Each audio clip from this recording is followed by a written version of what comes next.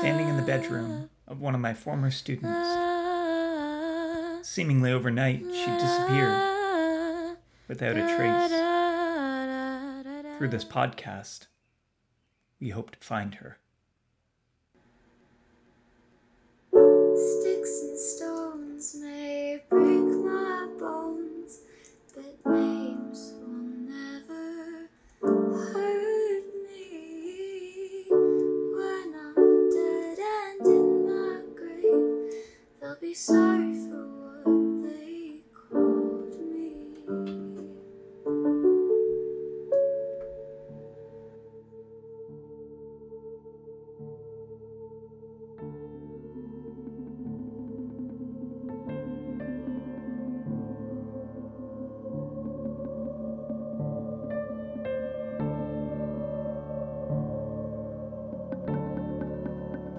This is what it must feel like to live inside a photograph. A moment frozen in time like some stop-motion sleight of hand where you're standing on a moving sidewalk and everyone else is just puttering about, doing their thing, going about their day. The walls are covered in concert posters. There's a t-shirt hanging on the back of the computer chair, a teacup on the desk. The bag has been removed and it's sitting dry and shriveled beside a spoon that seems to be stuck to the table. A textbook lies open. Page 162, it's math, advanced functions, and there's a notebook with a few definitions highlighted in yellow. Below that, some doodles, a half-solved problem, then more doodles, and just to my right, a corkboard serves as the home to about 100 or so Polaroid pictures, most of them candids. Girls drinking milkshakes, a shirtless dude diving into a lake, two kids standing in front of a canoe with life jackets on, and someone with hoodie strings pulled tight around their face. I recognize some of them. Others I've never seen before. Charlie was in my grade 8 class. She was a force to be reckoned with. Calm, cool, collected, introverted, yet able to burst out of her shell. She had this uncanny ability to just flip the switch, turn the dial, play the role, and then shut it all off in an instant. She was a voracious reader, an effortless writer, an academic, an accomplished musician. I often wondered what she would be when she grew up. In her words, a criminologist. In mine, fat chance of that. At graduation, she swept up the Arts Award with ease. I cried during my speech. We'd all seen that coming from a mile away. It was no secret I'd had a tough year. Family troubles, a serious medical scare, a new baby, and far too big a workload. The songs were a kind of therapy. On days that seemed too fast and too tough, it was a chance to sit back, listen, shut off for a while. She was never without an instrument. She'd often play covers sitting cross-legged on the floor or on top of a table and would take requests so long as they were 1, reasonable, 2, in her wheelhouse, and 3, within the scale of her vocal range. Criminology was not in her bones in the way that music was in her blood. That year, her mother had requested a transfer. She was a teacher too. It was accepted, and in short time, I found myself with a new colleague and a new friend. She taught grade 6. I taught grade 8, and the following year we were stuck together teaching splits, sand and water. Mud, we called it. Able to join forces when necessary, yet strong enough to stay apart and stand on our own 2 feet. Our families grew close, and this is how I came to find myself standing in the bedroom of a missing student, an absent family friend. Deirdre, D for short was standing in the doorway, arms crossed, head turned, staring vacantly down the hallway. How do you ask a mother to reopen her deepest wound? How do you ask a friend to look for an answer that she might not want to find? She'd agreed to do this podcast on one condition, that when she said stop, we'd stop. That was the deal.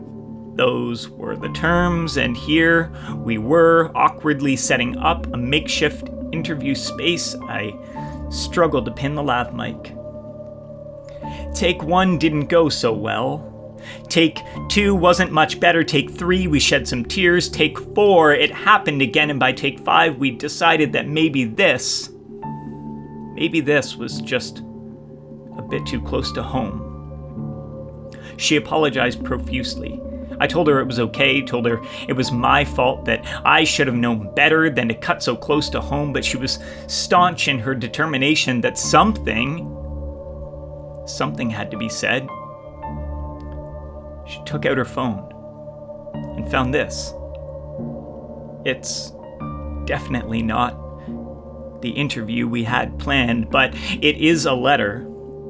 A letter that Dee Dee wrote on the eve of her daughter's graduation. It's a one-take recording. A practice session filmed in front of the mirror in the upstairs bathroom. A recorded clip of the letter in the event that reading it live and in person was just a bit too hard to deal with. How do you say these things? She kept it in an individual folder, a notes file entitled My Hopes and Dreams for You. In the end, it's definitely not an interview, but it's probably the most important thing that needed to be said on that day.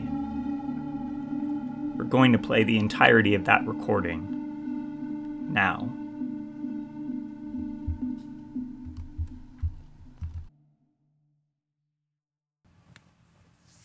Dear Charlie, remember how I told you that on your kindergarten registration form there were 3 lines to write other information you would like us to know about your child? And I wrote 3 pages. Now you've lived 4 times as long, and it doesn't get any easier. How can I put into words all of my hopes and dreams for you? How proud and in awe I am of you. How do I give you all the words of advice and wisdom to save you from future pain and heartbreak? How do I tell you that you are a huge chunk of my heart living outside of my body? It's impossible. I can only make an attempt and then hope beyond hope that I have, in my words and actions throughout your lifetime, shown you all of these things in some small way. So here is my feeble attempt. First of all, I hope you know that you are an answered prayer. When I prayed for my first child, I secretly hoped for a girl who would be smart, kind, beautiful, and talented. God answered that prayer and went above and beyond in each of those areas. I prayed for a decade, so frustrated that my plan was taking so long. Little did I know that God's plan was so much bigger and better than I could have even hoped for. I am so grateful that I was chosen to be your mom. Honestly, I'm a bit intimidated that I was picked to guide such a smart and talented person through this life. I try my best, knowing that I often fail and that many times we are slogging through this together. But I hope at each turn and decision, I'm making the choices that will be best for you in the end. You are such a remarkable lady in so many ways. You consistently surprise me with your intelligence, your passion for everything and sometimes for nothing, and your talent. The wisdom, the common sense, and awareness you demonstrate daily is phenomenal and will be highly beneficial to you throughout your life. Your innate intelligence, along with your life experiences and your vicarious experiences from the copious reading that you do all the time, will serve you well in life. I am frequently taken aback by your sophisticated thinking and your effortless articulation. I try to reconcile the young lady I see before me and the mature thoughts and words coming out of you, but it's difficult because you understand and process ideas well beyond your years. I hope you don't ever take your intelligence and abilities for granted. I want you to continue to work hard at school and learning, to push and challenge yourself academically and intellectually. But remember, intelligence without ambition, that's like a bird without wings. You can't rest on your brain power.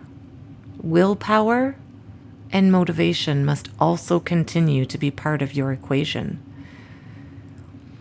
If your intelligence is coupled with the passion you exude for many major and trivial, like vests should be banned, ideals or whims, then you have a combination that will be unbeatable when you decide that something needs to be done. Your ability to be ardent and vehement in your support or opposition to any given topic is a rare talent at your age, and you should continue to stoke your passionate responses to values and ideals that you hold sacred and important. Too many people just don't care. Their care factor stops at their own front door, and they can't look beyond the mirror of their own world. You, my dear Charlie, you open your heart and mind to all people. Your care factor seems at the same time bottomless, yet overflowing. You will change lives and right the wrongs and injustices of others with your passion and articulation. If you add your innate talents to this mix of smarts and passion, you will be a force to reckon with. Your singing talents should not be underestimated by you or anyone else. When you sing, you have the ability to soften hearts and hard edges, to soothe souls and provide peace and escape from a challenging moment. Your singing can create a space for people to look deep into themselves, conjure up emotions, and inspire passion in others. Personally, I am never so at peace as when I hear you sing. You know that hearing you sing has always had a healing, magical quality for me. The melody and tones of your singing and playing instantly erases any wrinkles in my day and immediately brings a smile to my face. In fact, as I write this, you are upstairs in your room singing and playing the uke, and it is, frankly, distracting as I try to get this job done. But I want to go and sit by you and listen and just be.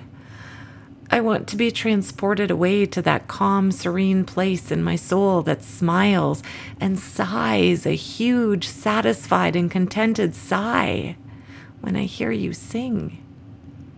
I can't explain how your music touches a spot deep inside of me. There is power in music. You have that power. The fact is, Charlie, you have been blessed with a rare combination of exceptional qualities and talents. You are equal parts left brain and right brain. You have mathematical, rational, and analytical qualities combined with creative, literary, and musical skills. You have great power to influence change. I hope you wield that power thoughtfully and carefully. There is a greater good in life, and I hope you always fight for that side. I love you so much, Charlie. I'm so proud of the person you are becoming. I hope you live a full, happy life, healthy, and satisfied. I hope you know the joys of finding love and becoming a mom. I hope you experience success beyond your wildest dreams. I hope you appreciate and give thanks to a higher power. I hope you continue to see beauty in all things, big and small, exciting and mundane, loud and silent. I hope you never take anything for granted. I hope you know that you are a beautiful and amazing gift. I hope you know that I will love you for always and forever, no matter what. Always, always, always believe that. Love you more. Mom.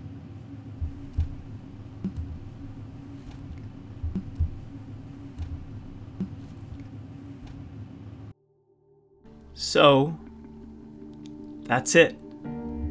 Here's where we currently find ourselves. We're not really sure how one goes about doing something like this, how to begin, where to look, how much work needs to be done, but if there is one thing that can be said for certain, we're going to have to try.